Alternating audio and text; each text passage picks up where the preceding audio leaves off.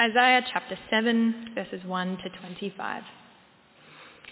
When Ahaz, son of Jotham, the son of Uzziah, was king of Judah, King Rezin of Aram and Pekah, son of Remaliah, king of Israel, marched up to fight against Jerusalem, but they could not overpower it.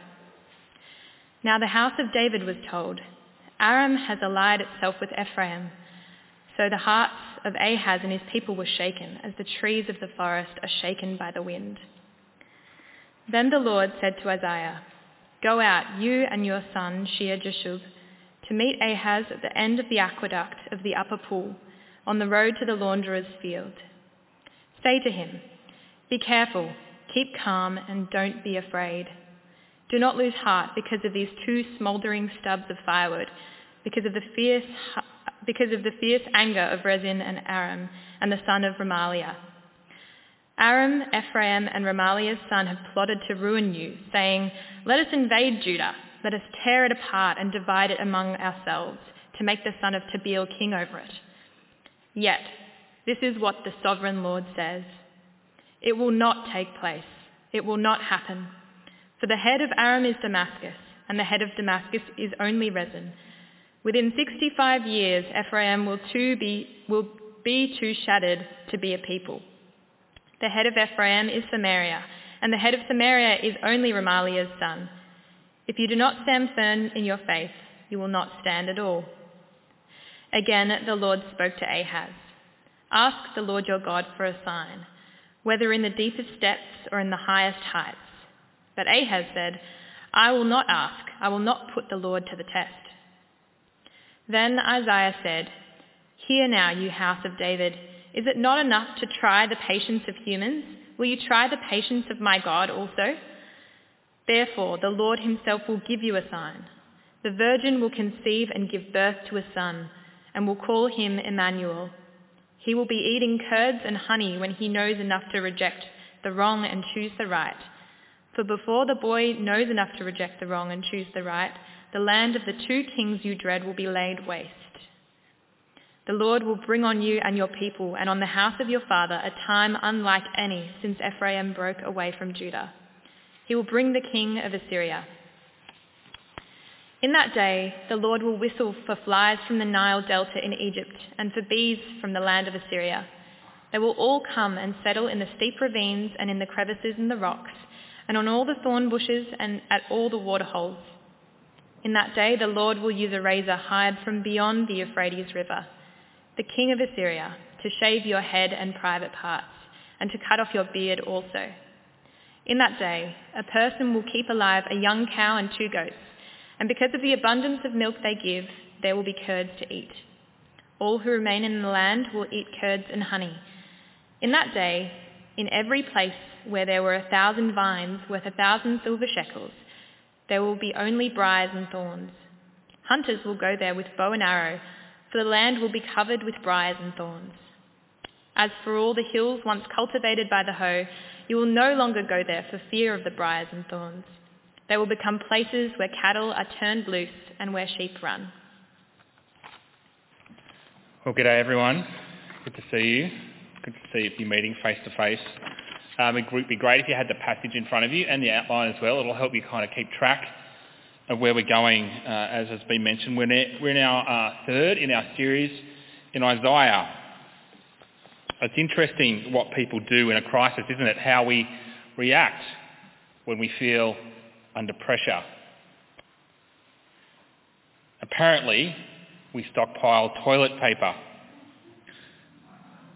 I'm not sure what people were expecting COVID to do, but whatever it is, toilet paper was the answer. And we haven't learned our lesson really. Like after the first lockdown, we kind of should have realised we didn't really need to keep all that toilet paper. But you look at all the lockdowns, Sydney's lockdown, guess what's the first thing to go? Toilet paper. Our family was living in Kensington during the first lockdown, 1.0. That's how we measure them here in Melbourne. People were posting updates on social media in the community groups where I lived on the latest toilet paper arrivals. Woolies in Newmarket just got a whole bunch of Sorbent 24 packs. Showgrounds, Coles, Kleenex. No, they do toilet paper as well. One night about 10 p.m, someone posted a new pallet of Quilton 10-packs at the Shell Servo. Now, if you live in Kensington, you'll know what I'm talking about, right? This is the kind of stuff you miss out on when you're not on Facebook. Well, within about 5 minutes of this announcement, people emerged out of the darkness and converged on the Shell service station like hyenas on a dead carcass. And the pallet was picked clean within about 10 minutes. I know because I was one of those hyenas. It's interesting how we respond in a crisis, right? What we do. And it's also revealing sometimes because often it shows what makes us feel secure. The things we put our trust in are stockpiling goods and services, camping on news websites, waiting for the latest press conference, scrolling through the newsfeed on our phones. There's a name for that, right? Hey, doom scrolling, right? If I just have enough information, if the government could just get its act together, then I'd feel secure, then I'd be safe. Well, how do you react in a crisis? How do you respond when you're feeling under pressure? When your exams are pressing? When your work is stressful? When your relationships are starting to fall apart? What do you do? Well, there's often lots of practical things we can do when we're in a stressful situation. But in the midst of it all, let me ask, are we trusting God? Are we coming to him in faith? Well, in our passage this evening, Ahaz and the people of Judah are facing an enormous crisis. Catastrophic military invasion. And they're petrified, right? They're packing it. And the question is, what will they do? How will they respond? Well, the call to them and the call to us really is this. Trust God. Trust him alone. Let me pray that God will help us do that. From Psalm 18, the Lord is my rock, my fortress, and my deliverer. My God is my rock, in whom I take refuge, my shield and the horn of my salvation, my stronghold. Father God, our mighty fortress and stronghold, would you prove these things to us tonight as we turn to your word and help us to put our trust in you. Amen. Now you may remember from a couple of weeks ago, from chapter 1, verse 1, Isaiah prophesied during the reign of 4 different kings, Uzziah, Jotham, Ahaz and Hezekiah. And these events that we read about tonight are set in Ahaz's time. The year is about 734 BC here. These events are also described in other places like the Assyrian historical records. And it's a reminder that we're dealing with facts here. It's not Harry Potter or Lord of the Rings or Star Wars. It's history. These events really happened. And so to fully understand what's going on, we really need a brief history lesson. So have a look at the map there on the slide, and you've also got it in your handout as well in case you want to make a couple of notes. You can see Judah there down the bottom. The capital of Judah is Jerusalem, also called Zion as well, and Ahaz is the king there. To the northeast is Assyria, and its capital is Nineveh. And that's, if you've read Jonah, you'll know that he was sent to preach there. And the guy in charge, the emperor, his name is Tiglath-Pileser III, right? Very regal sounding name. TP3, as I like to call him. Assyria is the ascendant imperial power, and they're like a hungry lion. Their armies are devouring the surrounding nations. Now, in between Judah and Assyria, as you can see, is Aram or Syria. Its capital is Damascus, and it's ruled by King Rezin, which we would have heard in our reading. Israel is just a bit further south. Its capital is Samaria. It's also called, Israel is also referred to as Ephraim. You would have heard that. And that's named after the biggest tribe in Israel. and it's ruled by King Pekah. Now, Israel used to be one kingdom, but after Solomon it split into two, the northern kingdom of Israel and the southern kingdom of Judah. So that kind of sets the scene for us, right? So we read in verse 1, when Ahaz, son of Jotham, the son of Uzziah, was king of Judah, King Rezin of Aram and King Pekah, son of Remaliah, king of Israel, marched up to fight against Jerusalem, but they could not overpower it. Now, the situation here was Assyria was kind of occupied on its northern borders. So Rezin and Pekah saw this as their opportunity to throw off Assyrian rule. And they wanted Judah to join them. But Ahaz was scared. He didn't want to really bug the Assyrians. He was scared of what they might do. So he refuses to join them. And so now Aram and Israel, they're marching on Judah. And their purpose, if you look in verse 5, is to overthrow Ahaz, to get him out of there and replace him with someone else, a puppet they can control who will do their bidding. And so now verse 2, the house of David was told, Aram has allied itself with Ephraim, or Israel. So the hearts of Ahaz and his people were shaken, as the trees of the forest are shaken by the wind. Ahaz and Judah, they're scared. They're petrified. They're panic-stricken. You can see why, right? They're about to get invaded. Maybe you've faced terror like this.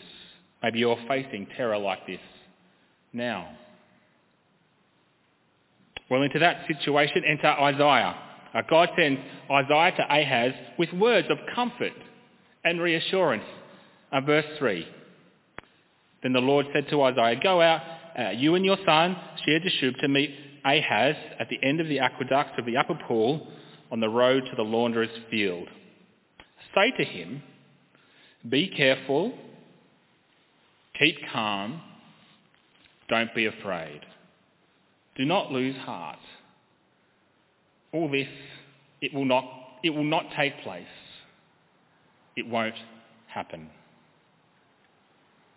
Ahaz, Isaiah says, God is in control. So don't be afraid. Don't lose heart. The Lord has got your back. It's the original keep calm meme, isn't it? Right here. Keep calm, trust God.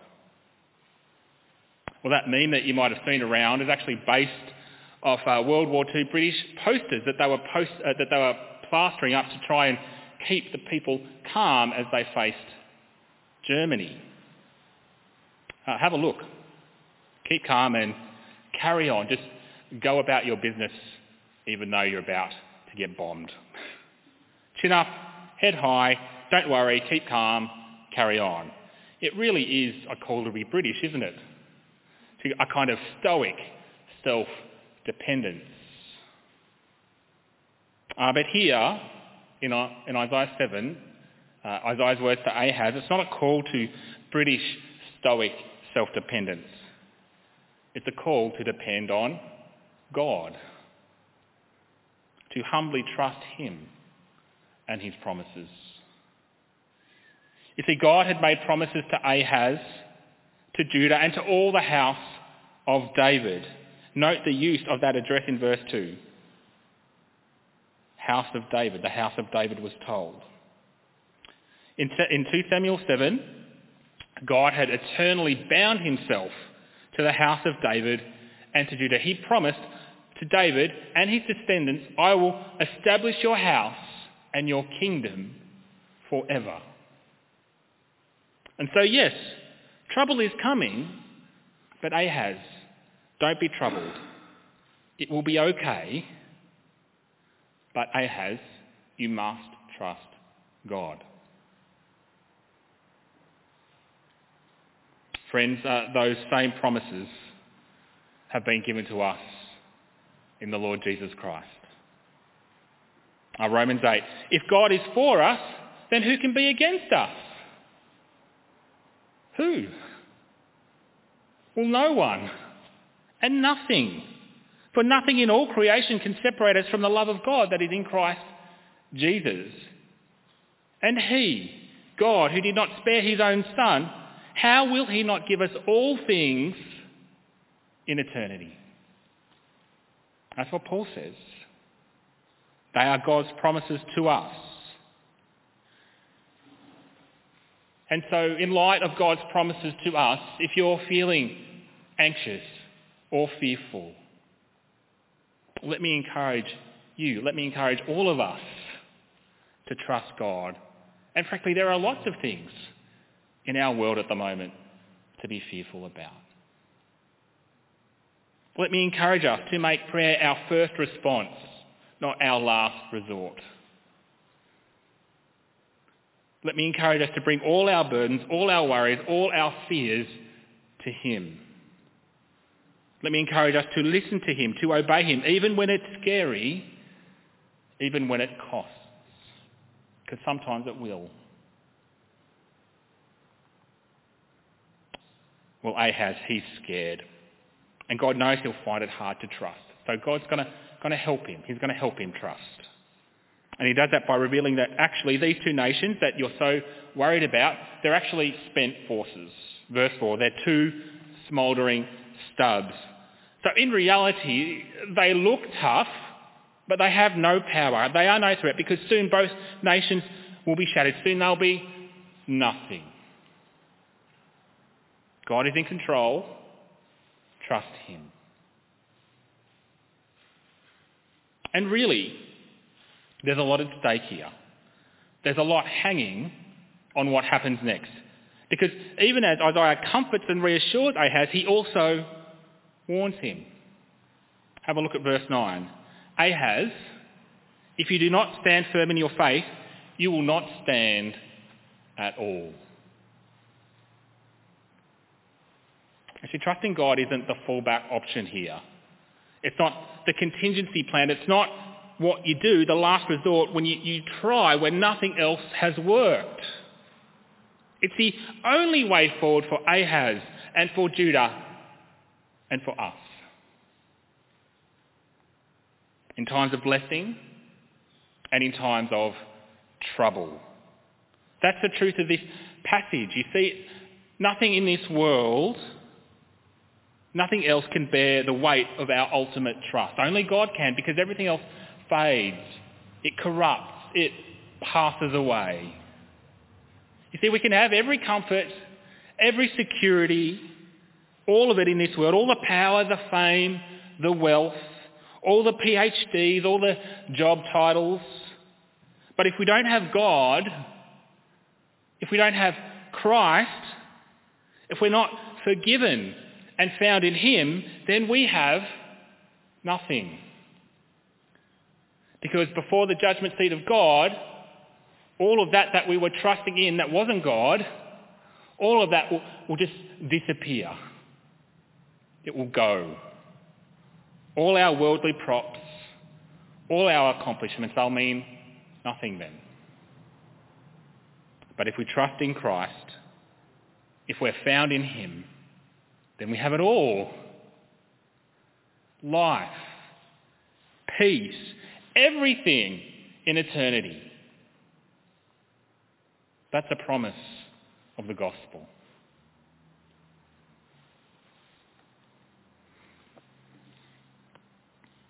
Trusting God isn't the fallback option. It's the only option. Well, even after the warning, Ahaz still isn't quite there. So again, God offers reassurance. He offers Ahaz a sign to know for sure that God is with him. Have a look, verse 10. Again, the Lord spoke to Ahaz. Ask the Lord your God for a sign, whether it's in the deepest depths or in the highest heights, whatever you want. What an offer. Wouldn't you like that offer from God, right? Ask for a sign, anything. It's like a blank check, right? Or to translate it into this decade, it's a credit card miracle, right? With no credit limit. Ahaz, ask me for anything. Anything you want to show I am with you and that I will save you. The sky's the limit. What kindness, what grace that God would do that. Surely that's an offer that nobody would refuse, right? But Ahaz said, verse 12, I will not ask, I will not put the Lord to the test. Wow. Amazing. Such faith, right? What a man of God. Ahaz, he doesn't need a sign. He doesn't need a miracle. He won't put God to the test. God's promise, his word, is enough for Ahaz. He's God's man through and through, isn't he? Well, actually, no. Ahaz actually is a complete fake. He's a phony. He's not God's man. He's not trusting God. You see, this is what else we know about Ahaz from 2 Kings chapter 16, verse 3. He offered sacrifices and burned incense at the high places to foreign gods. That's not trusting God. And in the worship to the same gods, he offered his son as a sacrifice in the fire. He killed his son in worship of other gods. Awful, horrendous, sickening. And so Ahaz, you're not fooling anyone. You're not faithful. He's evil through and through. And what else we find in that same passage in 2 Kings 16, we find out exactly why he doesn't want a sign.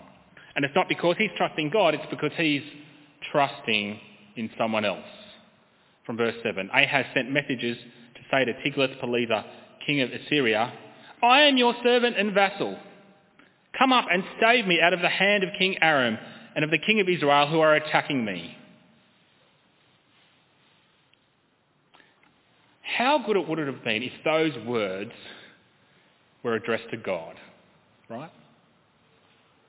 Come and save me, Lord. I am your servant. What a wonderful prayer that would be.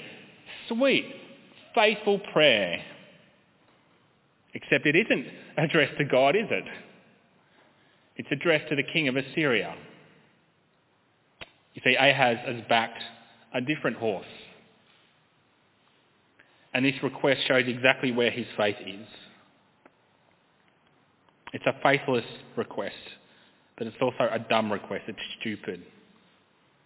One commentator puts it like this. It's like a mouse, Judah, asking a cat, Assyria, to help him take on 2 other mice, right? Assyria and Aram.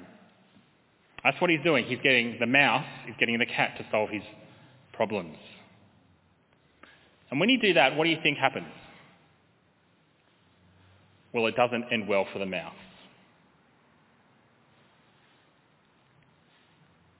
So Ahaz rejects the offer of a sign. Not out of faith, but from unfaith. It's a fulfillment of what God said would happen in chapter 6 last week. Be ever hearing but never understanding. Be ever seeing but never perceiving. His heart is hard. So Ahaz won't ask God for a sign, but the Lord will give him one anyway. Verse 13. Hear now, you house of David.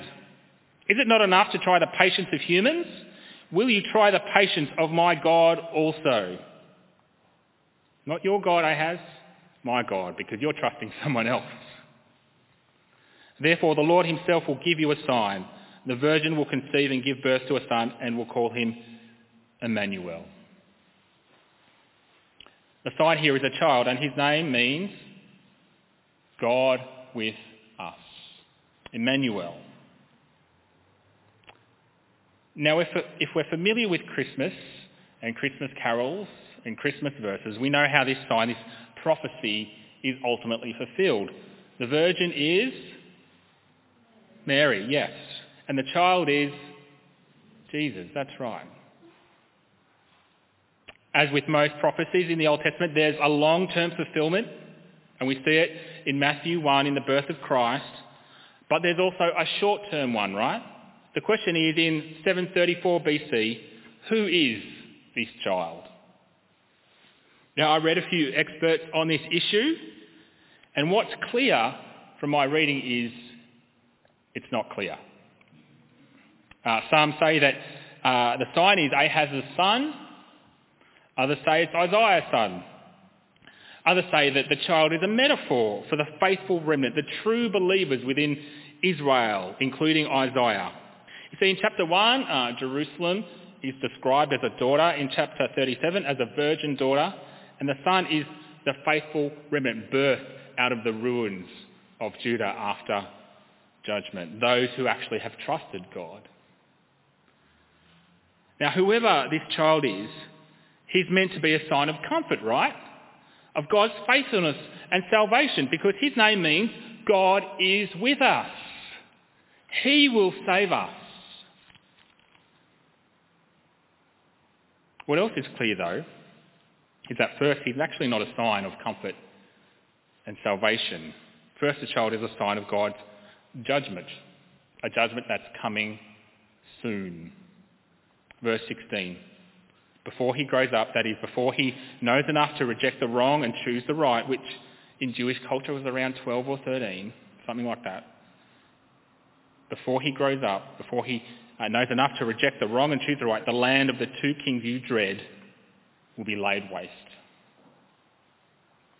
Soon these two nations that Ahaz fears, God will judge and destroy them. That's what this sign is saying. And guess what? That's exactly what happened. Here's a timeline on the screen. That third number is wrong because we don't sort of jump forward and back in time, but it'll make sense. In 734, Ahaz gets this sign of the prophecy. A year later, after Ahaz's plea to TP3, Assyria turns her attention southwest and takes Israel's northern territories. In 732, that's what that should be, Syria is crushed, right? And finally, in 722, within 12 years of the prophecy, Samaria and the rest of Israel falls.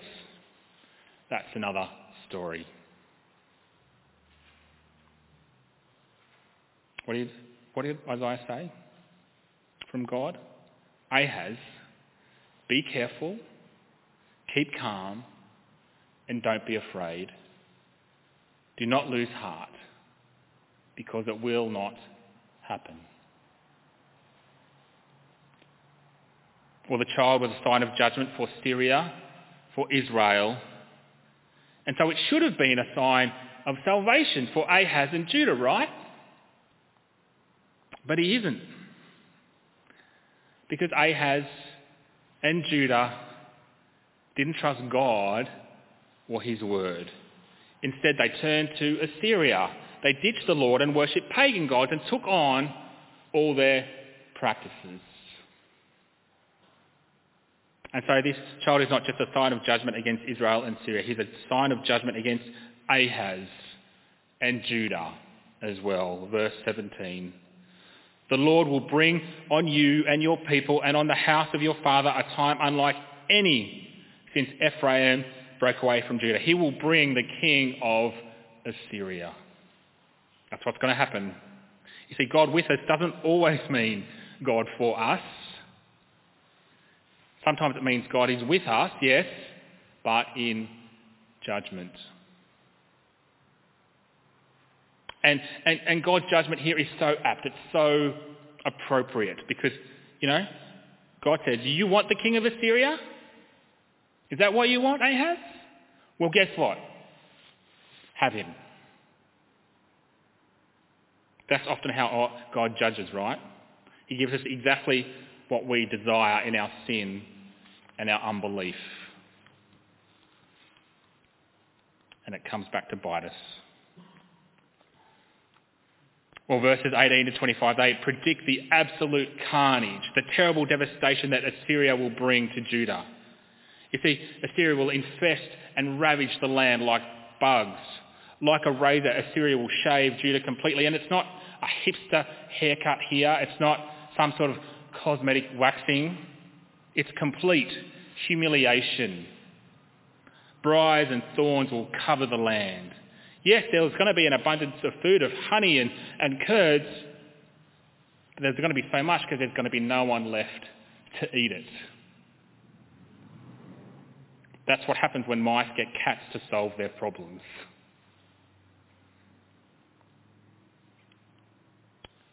And so here, there's also a warning for us as well, I think. Turn to anything but God, put your trust in anything except him, and the consequences will come back to bite us. When we turn to sex or drugs or alcohol to solve our problems, to medicate our pain, so easily that ends up damaging our lives in addiction and other ways. Maybe it's money or success or accomplishment that we're trusting in. But how many people have turned to them and end up dying lonely and sad and empty? I read this study by a palliative care nurse who used to work with people in the late stages of their lives as they were dying. And she wrote a book about her experiences called The 5 Top Regrets of the Dying. Guess what? Not one person wished they had have worked more. Not one person wished they had have made more money. And even if that choice not to trust God doesn't finish in some kind of spectacular train wreck like it did for Judah, failure to trust God will have consequences for our faith. It will increase our pride and our self-reliance. We'll feel more stressed and anxious as we bear the weight of feeling like things we need to do them on our own without God. We'll be more fearful in the small things, in the big things, like this current COVID epidemic, like climate change. How can these things, these huge things which are beyond our control, possibly work out if God isn't in control?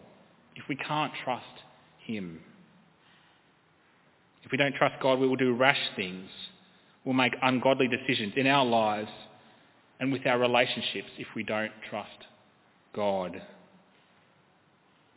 Well, for Ahaz and Judah, Emmanuel was meant to be a sign of comfort and salvation. But instead, he was a sign of judgment because they chose not to trust God. But there were some people who did trust God. Chapter 8, some of that is addressed to them. And for those who did trust, like Uzziah and his followers, all who stayed faithful and survived the tribulations, the suffering that was about to come, this child actually was a sign of salvation, a wonderful sign of God's presence and his faithfulness.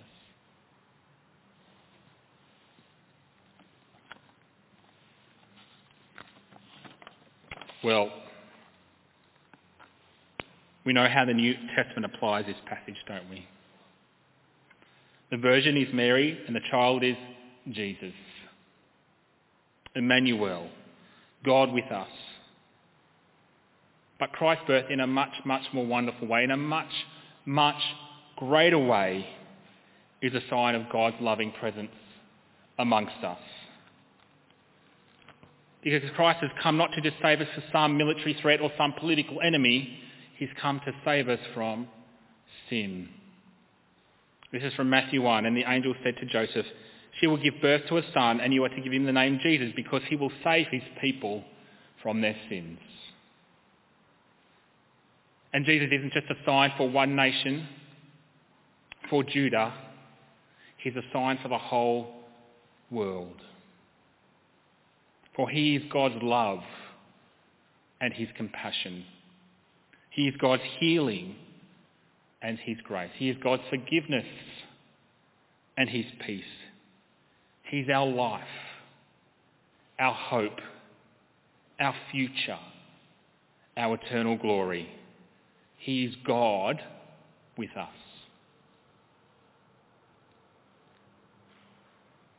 But just like the child was then, Jesus is also a sign of judgment now. You see, if you don't trust him, if he's not the cornerstone on which you're building your life, he's going to be your stumbling block, the rock that causes us to fall. That's what happens when you reject the one whom God has made Lord of the universe. And because he is Lord, because he is Lord of all, because he is God with us, he has the whole of history in his hands. And we can trust him with anything. We can trust him with all our hopes and our anxieties, with all our joys and our sorrows, with our present and with our future, with our life and even with our death. Because he is Emmanuel and he loves us more than we could ever imagine. And so tonight, whatever it is that you're facing, hear these words of assurance. Be careful. Keep calm. Don't be afraid. Do not lose heart. For I am powerful. I love you. And I'm with you.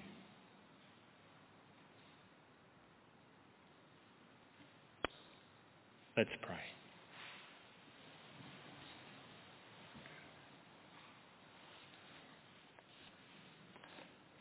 Lord, you are our rock, our fortress, our deliverer. And Jesus, you are our Emmanuel. Tonight we bring you all our fears and anxieties, all our stress, those we face personally and the ones that we face together.